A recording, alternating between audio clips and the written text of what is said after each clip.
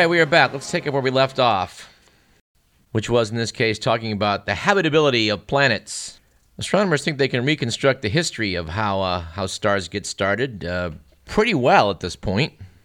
But when they do apply data on how hot stars are when they start and how they tend to heat up with time, and you work your way back, no one can figure out how it is the Earth was as warm as it was 4 billion years ago.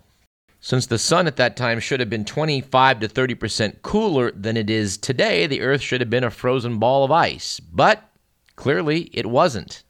How do we know this? According to New Scientist magazine, at least the article by Stuart Clark in the current edition, notes that deposits of the mineral zircon from rocks in Australia have been dated to 4.4 billion years ago, and they contain oxygen isotopes that point to their having formed in a watery environment. So if the sun was that much cooler, which is quite a bit cooler, how is it we weren't an ice ball? Well, nobody's sure. Of course, at times we have been an ice ball. About 2.5 billion years ago, the Earth had its first major episode of glaciation. And yes, the world's oceans apparently froze over. And we've had some episodes of glaciation recently in the past million years or so. In fact, we are now between a period of glaciers, at least so we thought until this whole global warming thing kicked in a couple decades ago.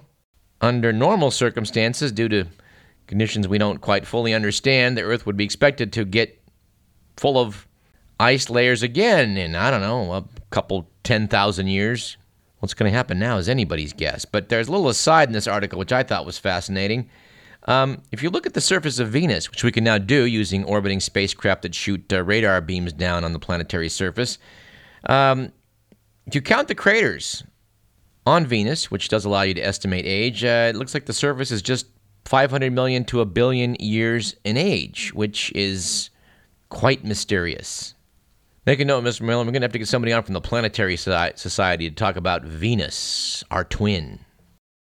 Same issue of New Scientist, wonderful article about the gaps in evolution, which still exist, but are getting smaller all the time as we fill them in with new information. The article points out how a lot of times scientists are looking where these gaps lie and going out to find rocks of exactly that age to pick up the fossils that must be in them. Using that approach was what led scientists up to Baffin Island to find fossils that showed how it is that lobe-finned fish made their way onto dry land to become the first amphibians. Great article. I highly recommend it. Same issue has a wonderful piece about food fraud and how they were able to detect horse DNA in hamburgers, knowing that something was wrong there. But the article talks about how we should probably be eating insects, since it's so much easier to create some nourishing protein using small animals with fast metabolic rates. But the magazine's editors asked, while we're checking out all this food fraud, why don't we rethink the taboos we have on things like horse meat? They said horse meat's perfectly edible, so why let it go to waste? What about algae, jellyfish, invasive species, or insects? By the way, we want to thank Joseph, who emailed us a wonderful piece about seafood fraud, which apparently is rife. When DNA testing was applied to various types of fish, it was discovered that, well, in Southern California, 52% of the fish was mislabeled. Apparently the worst in the nation. But for certain types of fish, this is astonishing. For example, of the 9 samples of sea bass that were tested, none were sea bass. Of 27 samples of yellowtail tested, 24 were phony. Turned out rates for sole, halibut, salmon, and cod were generally accurate. But I'm not sure if that's good news, because apparently a lot of the cod that is on the market comes from fish that are too small. Anyway, we'll continue to follow this story, and we thank Joe for sending that. But before we leave this topic, I want to go back to the article, at least the little sidebar they had in the piece in New Scientist about eating insects. They note that an estimated 80% of the global population has bugs in their diet. They quoted someone from a company called Ento, which seeks to persuade Westerners to eat more insects. Apparently, Ento's been working with chefs to create attractive protein alternatives like waxworm caterpillars, which, according to the company, taste like sausages when fresh and pistachios when dried. It was noted that cricket pate has been a surprising success in recent taste tests. Yeah, Rachel LeBrock had that piece in the News and Review some months back about chocolate-covered crickets, and we failed to follow up on that.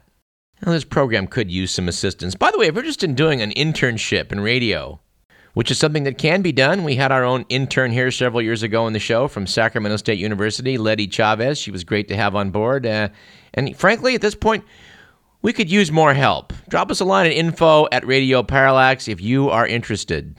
We had a couple stories we could put you on right away, like goldfish in Lake Tahoe. Piece in the Sacramento Bee by Richard Chang, which I have to quote from with sadness, since we find the topic of invasive species depressing. But the article quotes Kevin Thomas, an environmental scientist at the California Department of Fish and Wildlife, noting that the warm water fish, goldfish, commonly raised as pets, are invading Tahoe, taking food and space from native species and growing to be quite large. Kevin Thomas was quoted as saying they didn't have any predators, so they're able to grow up to 14 inches and 4 pounds. Researchers and environmentalists say this trend is not new. Local residents have long reported sightings of gigantic, bright orange creatures. These fish were likely dumped into the lake or used as bait. Piece notes that for now, the giant goldfish are a nuisance more than anything else. They're known for their big appetites, and they secrete nutrients that promote algae growth. Good God. Piece quoted Ted Thayer, environmental coordinator at the Tahoe Regional Planning Agency, as saying people need to be very careful not to introduce new species. There's a potential for great damage to an ecosystem. And by the way, it's illegal to dump fish anywhere in the state of California. Although I have to confess, I did stash a particularly obnoxious Jack Dempsey in the William Pond Park a couple decades ago. Dempseys are tropical fish, and I'm 99.9% sure it did not survive past about October of that given year, but darn it, I shouldn't have done it, and neither should you. And speaking of the Army Corps of Engineers, which we weren't, but will now, this item caught my attention from the week. Lake Michigan and Lake Huron have dropped to their lowest levels on record, which is threatening their shipping and fishing industries. A new report from the U.S. Army Corps of Engineers found that the two lakes are 29 inches below their long-term average, lower than they've been since recording keeping began back in 1918. And most alarming about this, half the drop has occurred since January of 2012. Piece quoted a hydrologist as saying, "We're in an extreme situation. The Great Lakes hold 84% of the fresh water in North America and they're major shipping routes."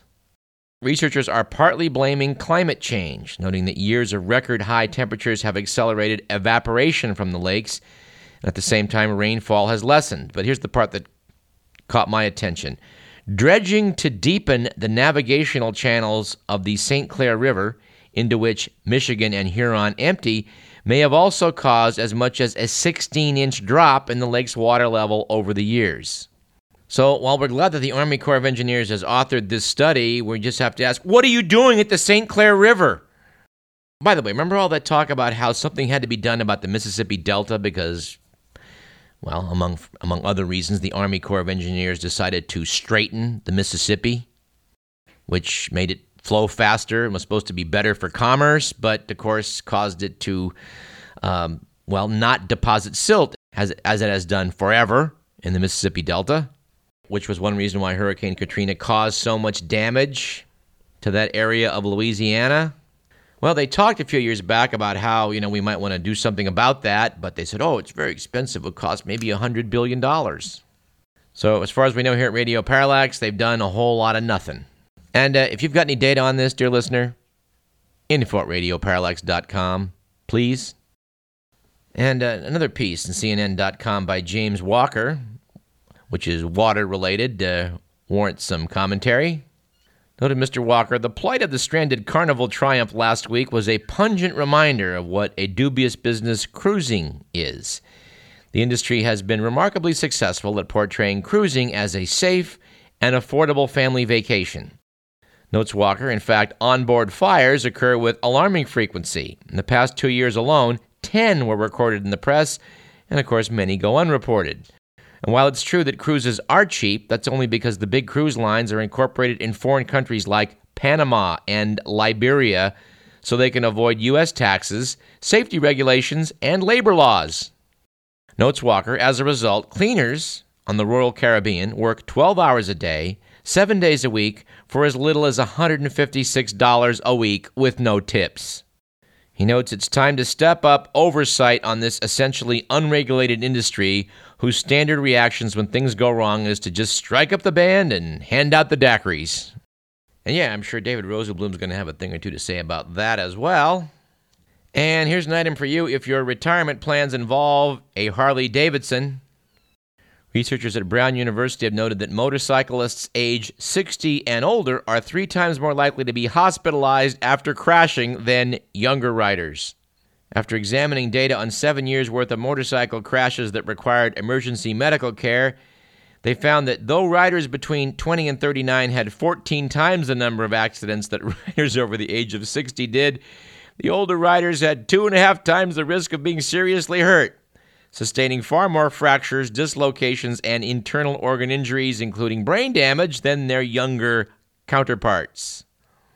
Researchers speculate that worsening vision, balance, and reaction times may make older riders less able to avoid traffic collisions, adding, "Your bones become more brittle and you lose muscle mass as you get older," that was according to the study author.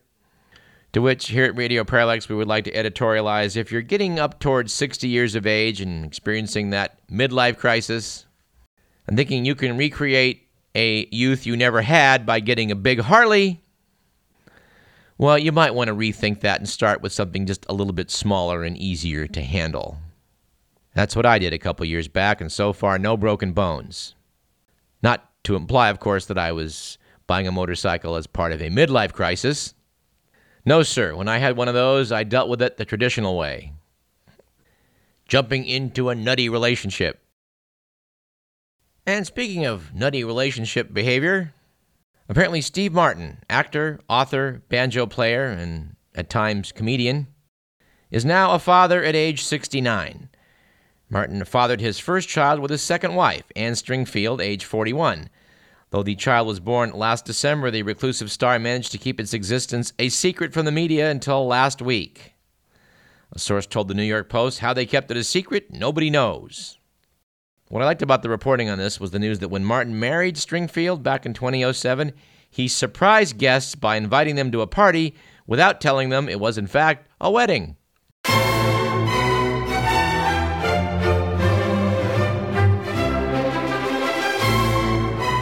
All right, I'm dying to talk about the cover story on the Current Economist about the missing $20 trillion from the world economy. And the Economist is a very conservative, business-oriented publication, and when they put a picture on their cover of a guy with a parrot in his shoulder and a bunch of gold bars on a tropical island behind him with the headline, "How to Stop Companies and People Dodging Tax," well, this is worth some talking about, but not on today's show because we just don't have that much time. This is a subject that deserves a proper treatment. We mentioned in last week's program about how, while searching out in the garage, I uncovered a cache of paperwork related to what went into the shows that aired 6 or 7 years ago. Well, let's do a few of those items. Because I think it takes a look back sometimes to realize that, well, progress is being made, and things we're talking about on the program today are, well, they're on the average better than the things we were talking about back in 2006. Such as this one, dated June 13th, 2006. Dateline Washington. U.S. Senator John Kerry of Massachusetts said Tuesday, Dateline Washington. U.S. Senator John Kerry of Massachusetts told an audience at the liberal Take Back America conference that he was sorry for voting to authorize the war in Iraq, calling the entire mission a mistake. Said Kerry, "We were misled. We were given evidence that was not true. It was wrong, and I was wrong to vote for it." He went on to criticize supporters of the war who label anti-war activists and politicians as unpatriotic and pessimistic. Well, we hope that then Senator and now Secretary of State John Kerry is making progress. Piece from March 2005 got filed away after being talked about in the program, saying that a UCSF report says that Philip Morris influenced scientific articles.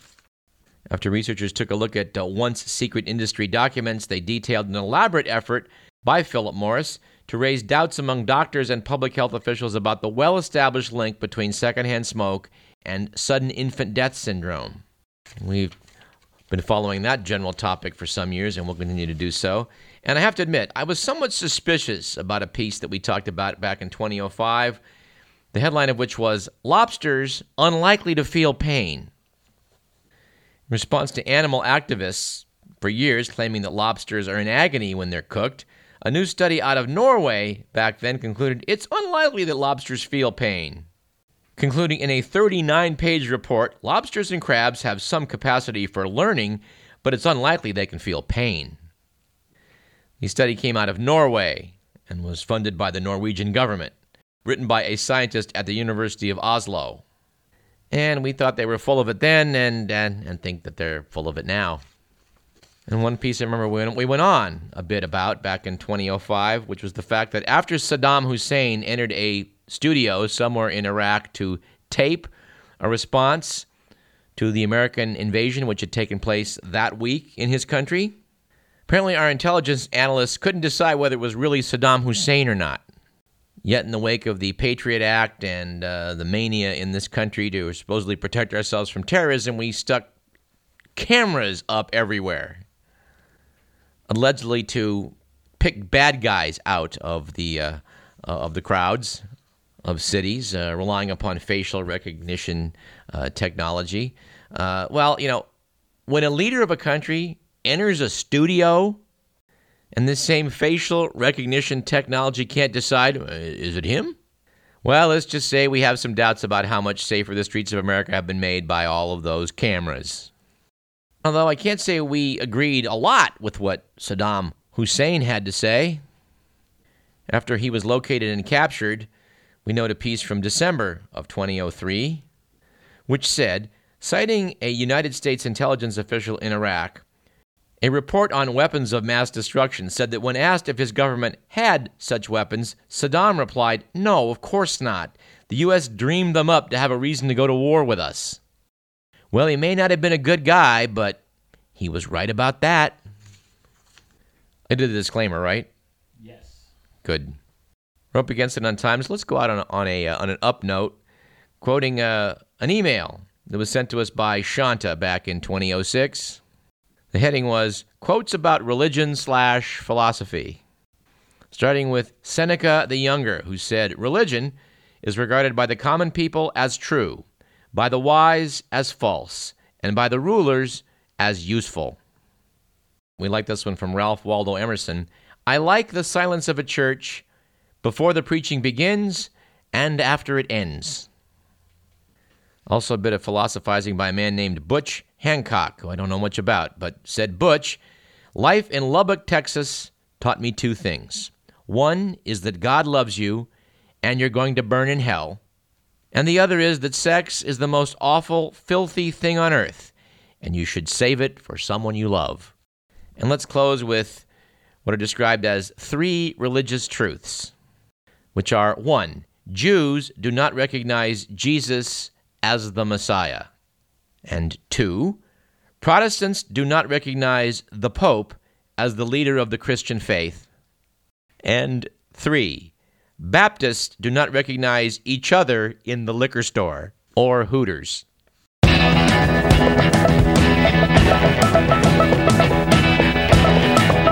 We need a break, so let's take one. I'm Douglas Everett. This is Radio Parallax. We got plenty more with our pal Sean Mittens. Stick around. She's pretty useful, just like she should.